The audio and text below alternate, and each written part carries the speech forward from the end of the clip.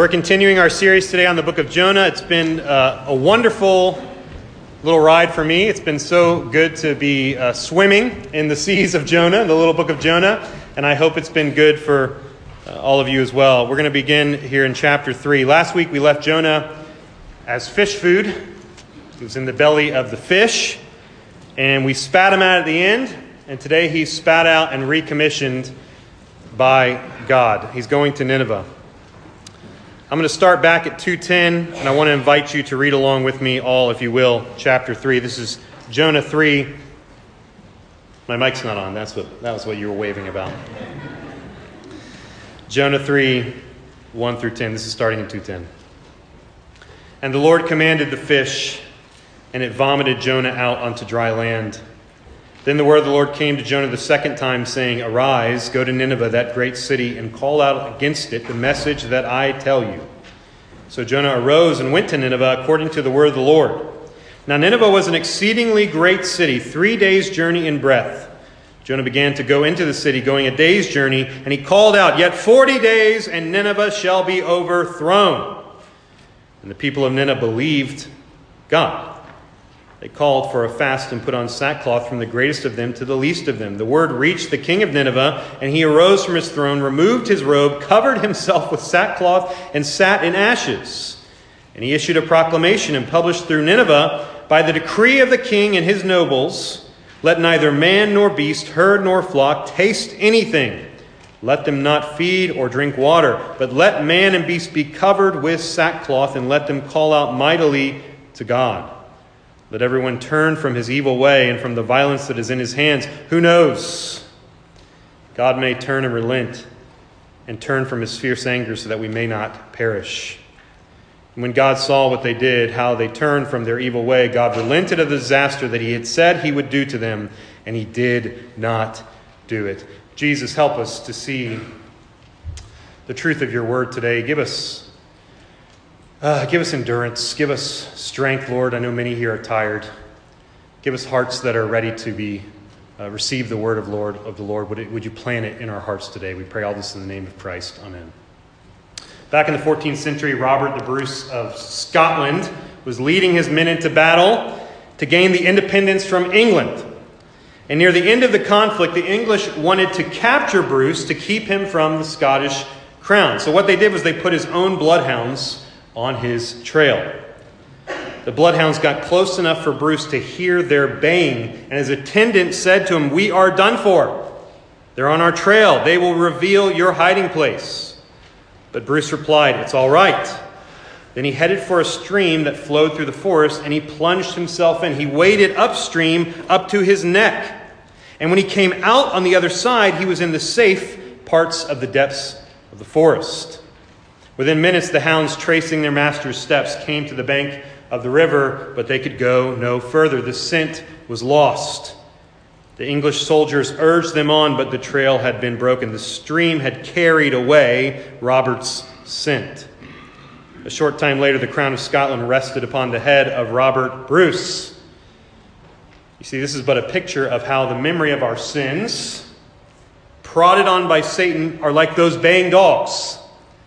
Our own bloodhounds are sent against us. We know our sins. Though our sins are many, his mercy is more.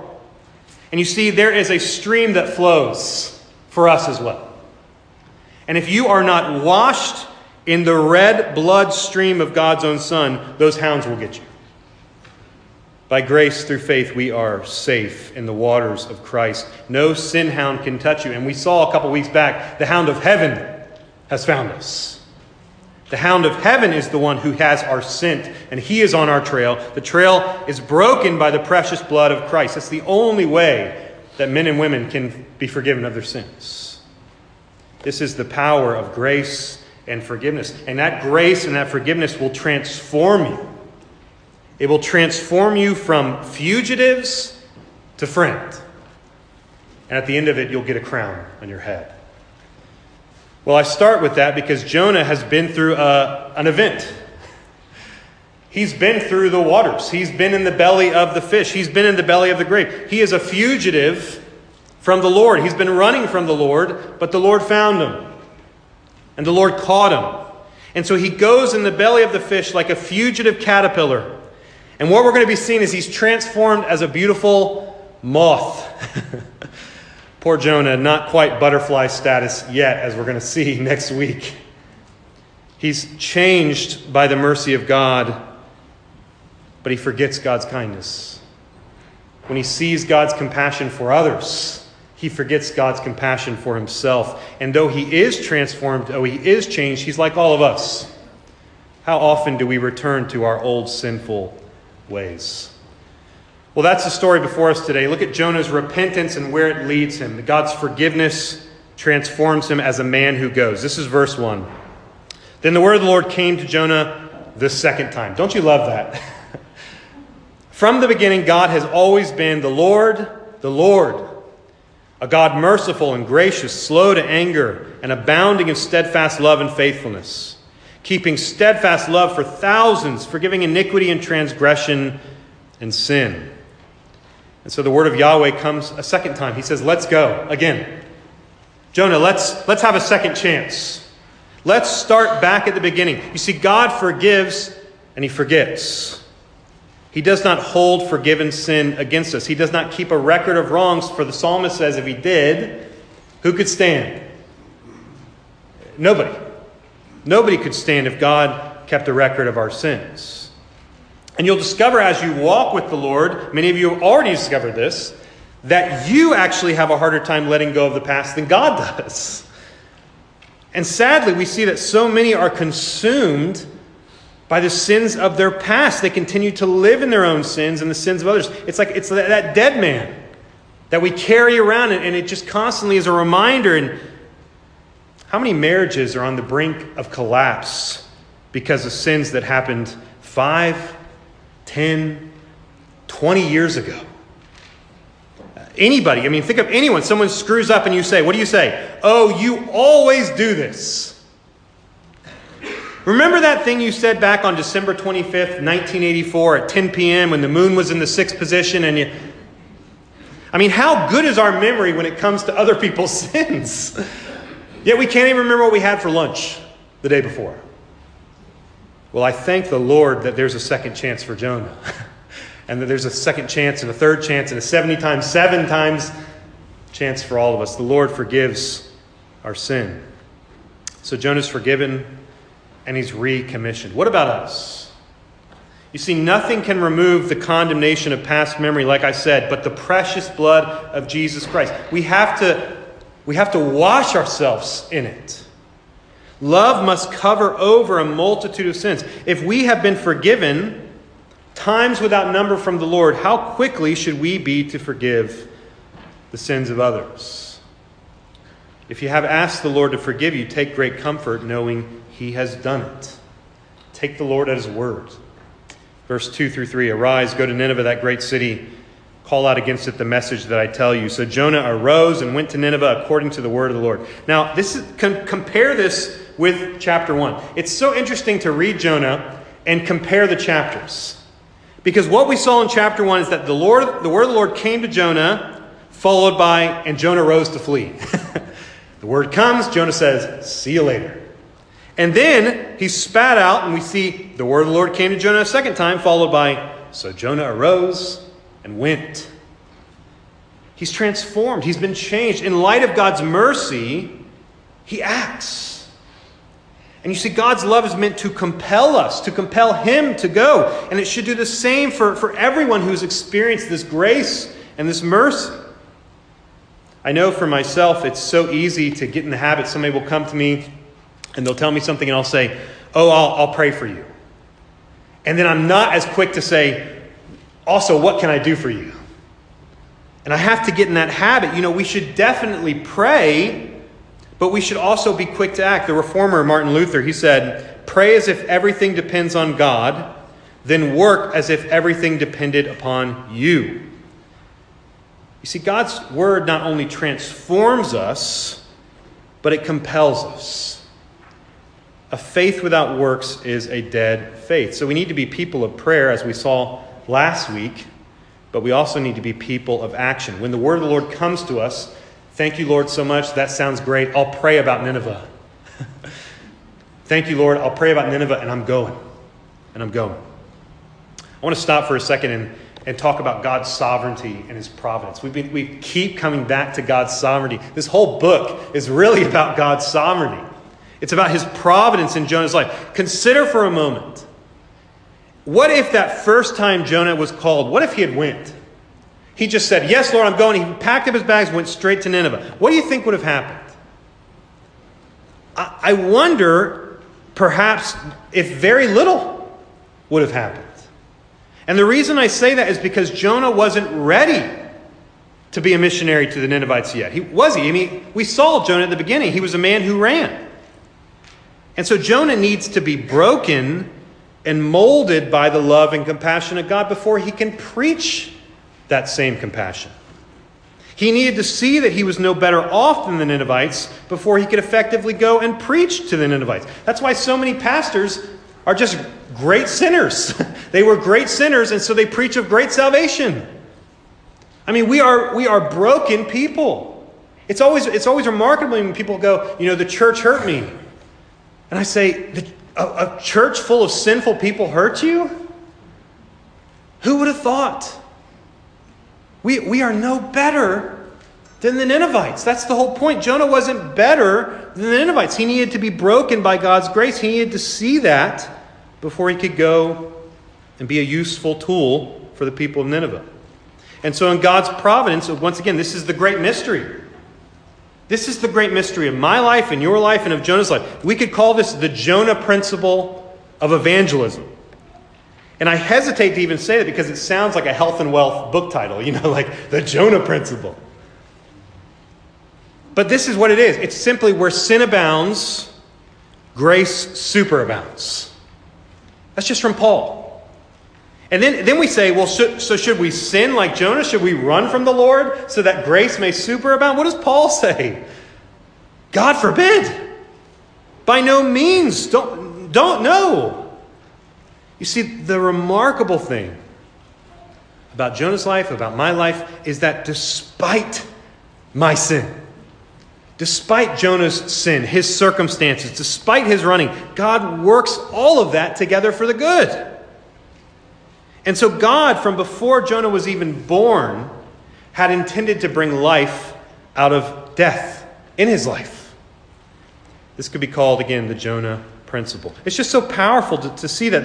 This is the backwards kingdom of the Lord, right? The first is last. By dying we live. The path of the cross is our way to victory. This is an upside down world where we take the values of this world and we flip them on their head. We pray for our enemies. What a radical concept that is. And so what we're going to see is that Jonah's experience, his testimony, his experience in the fish is going to act as a sign, as a living parable of the forgiveness and grace of God to the Ninevite people. Jonah's own experience in the fish, out the fish, talks about the possibility of mercy. Mercy and forgiveness are possible because Jonah lived. Verse 3 through 4. So Jonah arose and went to Nineveh according to the word of the Lord. Now Nineveh was an exceedingly great city, 3 days' journey in breadth. Jonah began to go into the city, going a day's journey, and he called out, "Yet 40 days, and Nineveh shall be overthrown." The pastor Charles Spurgeon, writing back in the late 1800s, mind you, so just keep that in mind, he said this: "The book of Jonah should be exceedingly comfortable to those who are despairing because of the wickedness of their times." Nineveh was a great city, great in its wickedness as in its power. And if any of us with little faith had been bidden to go round about her and tell the towers thereof and mark well her bulwarks, if we had been commanded to go through her streets and behold her both in the blaze of the sun and the light of the moon as her inhabitants indulged in vice, we would have said, "Alas, alas, the city is wholly given to idolatry. It is girt about with a wall of sin as stupendous as its walls of stone." You can imagine what Jonah saw in that city. I asked a couple weeks back who would be willing to go to the great cities of our day and age. If God commanded you to go, well, who would go? And if you went, what would you see? What would you see in the great cities of America? We know what Jonah saw. You see, archaeological records show that the Ninevites were vicious and wicked and cruel people. They prided themselves on such things. After I had preached the very first sermon, a pastor friend of mine posted on Facebook an actual band that came from the bronze gates of the palace in ancient Assyria. And on that band were pictures showing how the Assyrian people, the Ninevite people, that was the capital, right? How they dealt with their prisoners. On the band it showed people removing eyes, cutting off hands and feet, impaling people, and placing their skulls on the gates of the city. They were so excited about that, they put it into art form. They said, someone take a picture. Let the whole world know how wicked and cruel and vicious we are. And I wonder, 1,000 years from now, will our records show that we were any different? So again, imagine God calls you. He says, go to Las Vegas, that sin city, that great capital of the world. Sin city, 40 days you shall be overthrown. And you say, okay, I'll go. But I'm not expecting much, Lord. What's the response going to be? Well, what was the response of Nineveh? Verse 5, and the people of Nineveh believed God. They called for a fast and they put on sackcloth from the greatest of them to the least of them. That's amazing. That is an amazing response. They believed God. You see, Jonah spoke, but it was God they believed. Do you remember the first time in your life when something like that happened to you, when you had no prospects of something working out, and the first time you did it, it just did it? You set up your little lemonade stand and you say, Mom, Dad, I'm going to make a fortune. And here comes the first car, and you get that dime. And you say, I did it! I made money! I made fire! It actually worked! And so he goes, and he's 40 days, you have 40 days. And they go, you're right! You're so right, Jonah. He's like, what? I'm right. 40 days. Did you hear me right? 40 days, you're going to be overthrown. Oh, Lord, we believe you, yes! I'm sorry? It's like the Jehovah's Witness, Mormons, they come to your door, knock, knock, knock. Yes, come on in. They go, what? What an incredible response. But I read that and I thought, why should we be surprised when people repent? Why should we be surprised when God answers prayer? Why should we be surprised when God does exactly what he said he's going to do? You see, the opposite should actually be the surprising thing. Not the other way around. I've been in ministry long enough to know that proud people, like the Ninevites, are often the most miserable people. Because they know their sin. They just hide it. And miserable people are dying for hope. We as believers, saved by Christ, we have the monopoly on hope. And so I ask you, believers, is the Holy Spirit real? Do you believe that he renews the hearts of men? Didn't Jesus promise that his sheep would hear his voice? Then don't be surprised when you look at someone and you say, hey, could I tell you about Jesus? And they go, okay. All right. What do I do next? Gospel goes forth in power. So be bold, be courageous in your witness, in your testimony. Go. God calls you to go, so go and do it. The people of Nineveh believed God. Can you just sit in that for a moment? The people of Nineveh believed God. You see, it's a great comfort to me that the gospel of Jesus Christ is no respecter of persons. We're told great and small. From the least to the greatest in Nineveh, everyone was on board. Everyone believed God. God loves them all. And what we need to see that is not the force of the argument, or even really the eloquence that persuaded them. You see, the message of Jonah was simple. Yet 40 days and Nineveh shall be overthrown. If I showed up with that on a picket sign, would you? I mean, you guys be like, hey, Heath, let's put that down. That's not the message. It's not very winsome. You're not going to influence friends, win any, arguments with that. But see, we have to realize it's God who converts and saves men and women. It's not us. What's the message of the book? Salvation belongs to the Lord. We are the instruments. And what was so powerful about Jonah as well was the mixture of man and message. It's not every day a prophet is tossed overboard and then resurfaces from the belly of a fish. You can imagine people standing on the shoreline and this massive shadow comes. Weren't you dead? Ta-da! God uses this miracle to awaken the people. You can imagine this news traveled faster than Jonah traveled. And it comes to Nineveh before Jonah's arrival. And so even before he comes, God is changing hearts and minds through that testimony. This is the guy. This is Jonah. The one who got fish? Yeah, this is him. Why is God sending him to us? I don't know, but we better listen. We better listen. And so Jonah is a living sign, and he becomes a type of Christ. Now, all throughout Scripture, and you're going to hear this from us all the time. You're going to hear this from me all the time. There are these types and these shadows.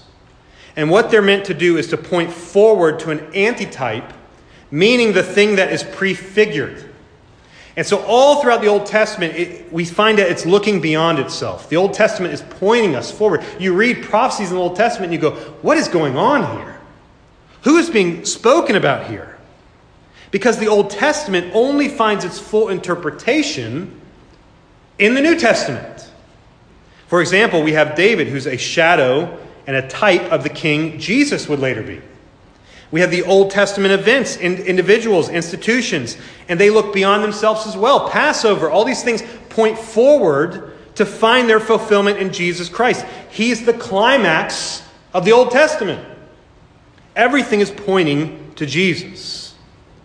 And then we're surprised when we come to Jonah and we go, this runaway prophet, this backslidden individual, he's one of the most significant examples of a type of Christ in the whole Old Testament. How do we know that? Listen to Jesus' own words in Matthew 12, 38 through 41. Jesus says this, "Then some of the scribes and Pharisees answered him, saying, 'Teacher, we wish to see a sign from you.' But Jesus answered them, 'An evil and adulterous generation seeks for a sign, but no sign will be given to it except the sign of the prophet Jonah. For just as Jonah was 3 days and 3 nights in the belly of the great fish, so will the Son of Man be 3 days and 3 nights in the heart of the earth. The men of Nineveh will rise up at the judgment with this generation and condemn it, for they repented at the preaching of Jonah, and behold, something greater than Jonah is here.'" If we go to Luke's account, it's even more explicit. This is Luke 11:30. "For as Jonah became a sign to the people of Nineveh, so will the Son of Man be to this generation." You see, there was something about Jonah, his person, his testimony, his witness. He became a sign pointing to God's grace. Every time they looked at Jonah, they would have saw God's mercy, his forgiveness. And Jesus says Jonah is a type in two very important regards. First, he must be entombed in the belly of the earth. In the belly of the fish. I'm going to be entombed in the belly of the earth. Jonah is going to be spat out. He becomes a preacher of repentance unto life. Jesus is spat out and preaches repentance unto life. Secondly, just as Jonah's message is validated by his resurrection, right, by his birth from the fish, so too will Jesus' preaching be validated by his resurrection, by the grave spitting him out as well. And so Jesus says, once you see this happen, it's time to repent. That was Nineveh's sign, and now it's your sign. Israel, Pharisees, all the nations. Someone greater than Jonah's here. Now, why should they do this? Because Jesus is the better and truer Jonah. You see, Jonah was pointing forward.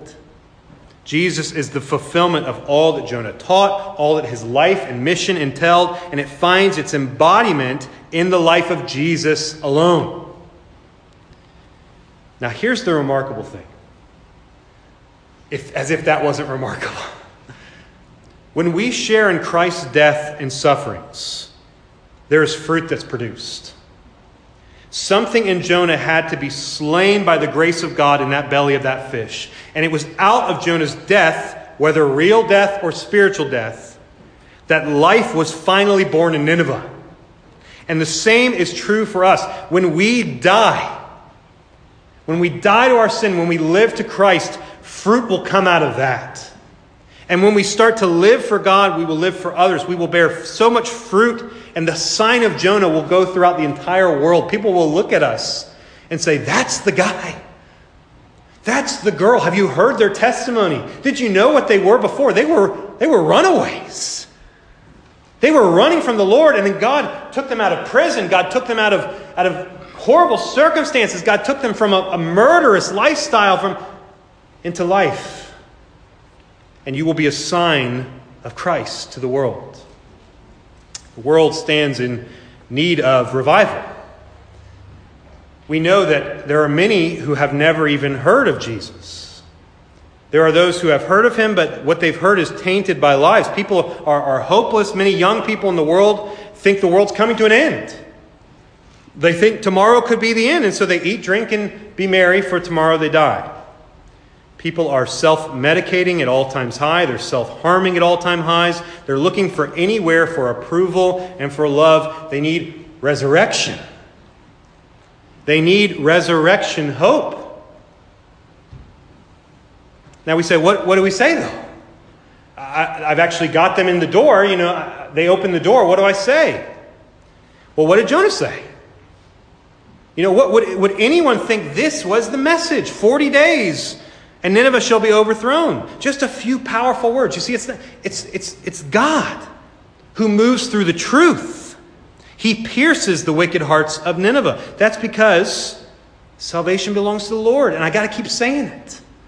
It's not us. It's the Lord. I have a friend, a dear friend, who was a Mormon for most of his life. And then once he got married, he turned to an atheist. He said, that was nice enough for me, but now I'm an atheist. And he lived as an atheist for about 8 or 9 years. And he was a delivery guy. And one day, one of his delivery people, they said, please, could you come to the house instead? My husband is dying. You're going to have to bring it to our house. And he'd like to actually see you, because he had known this man. And so my friend comes into the house, and there is the guy he's known, he's talked to, he's really loved for a long time for this whole delivery route. And the man can't speak. And he's unconscious, and he's dying on a bed in his living room. And my friend sits there, and he's making awkward small talk. He doesn't know what to say. And he says, okay, good to see you. And he gets up and leaves.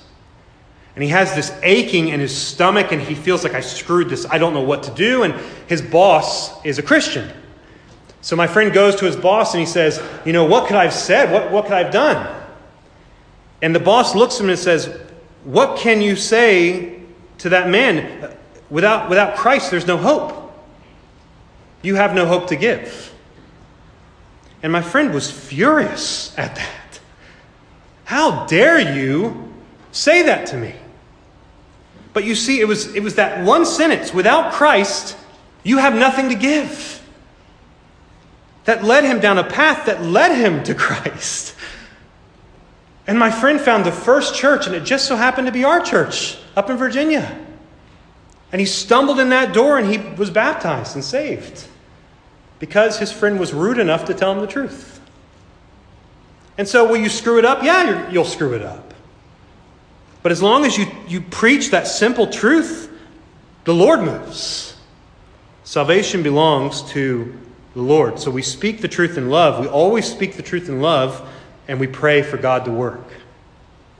Well, I praise God that Nineveh changed. We should never shy away from the truth of God's word. It's here we must now turn the scalpel of the law upon our own hearts. We always must do this. Who among us has perfectly loved his neighbor as himself? Who here has grumbled and complained without cause like Jonah? Who here has ever run from God's mission? Who among us have kept their eyes from lust or their hearts from hate for others? Have we not all sinned? You see, if your sin was written upon your forehead, if it was there on a t-shirt and we could all see it, would you be more ashamed that we could see it? Or should you be more ashamed that God sees it daily? Is this a spotless congregation of believers? Have we finally done it? Have we reached perfection? You know the answer. We are in desperate need of God's grace. We're in desperate need of God's correction. If God's word to Nineveh came just as clearly to us in this room, 40 days and Panama City will be overthrown, how would we respond? Sackcloth, ashes? You see, these bodies are so fragile. My body is so fragile, how quickly my days seem to pass like a vapor. I look at my children, they grow faster than I want them to grow. It's too fast. And I look back on memories, and they're broken memories. I can't even hold to those. I look forward to my future, and I think, is my body going to get worse? How often I've just met someone, and I say, oh, how is so-and-so? I just saw them. And they go, it's time to bury them. And I say, bury them? I just saw them. You see, the time is now. The word from Jonah is now. The word from God is now. There are hidden sins, and we need to leave them here today. And we need to repent and turn to Christ today. We're going to finish up the verses here. This is verses 6 through 8. The message finally reaches the king. How will he respond?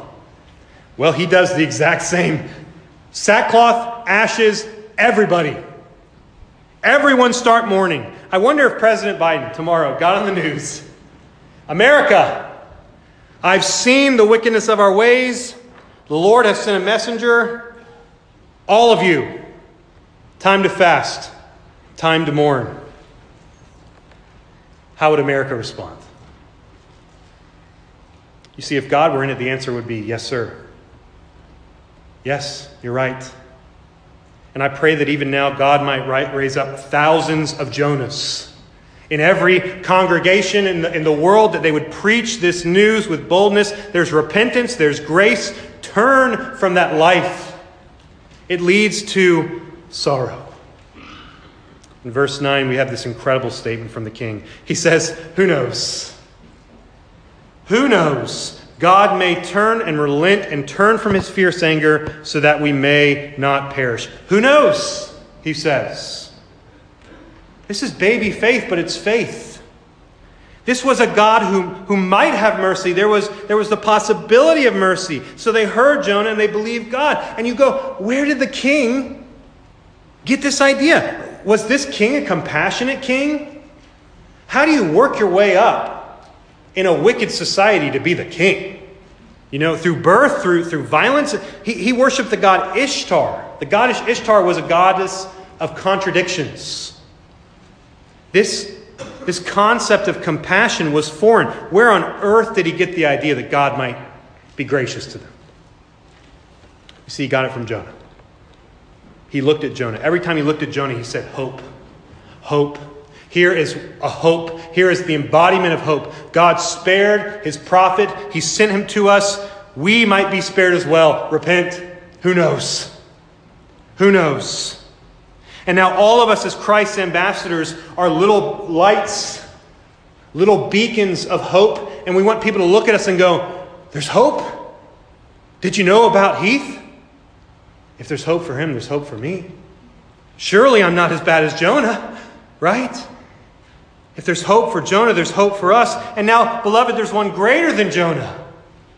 We speak not only of death and judgment, we speak of resurrection and forgiveness. The tomb is empty. The grave spat him out. And your testimony as a forgiven sinner is that exact same thing. The tomb's empty for you.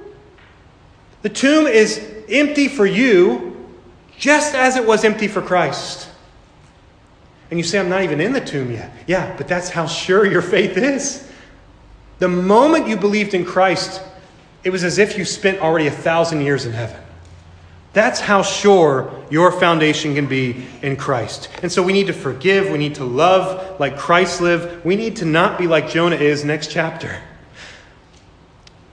One day the grave will spit us out. Believe it.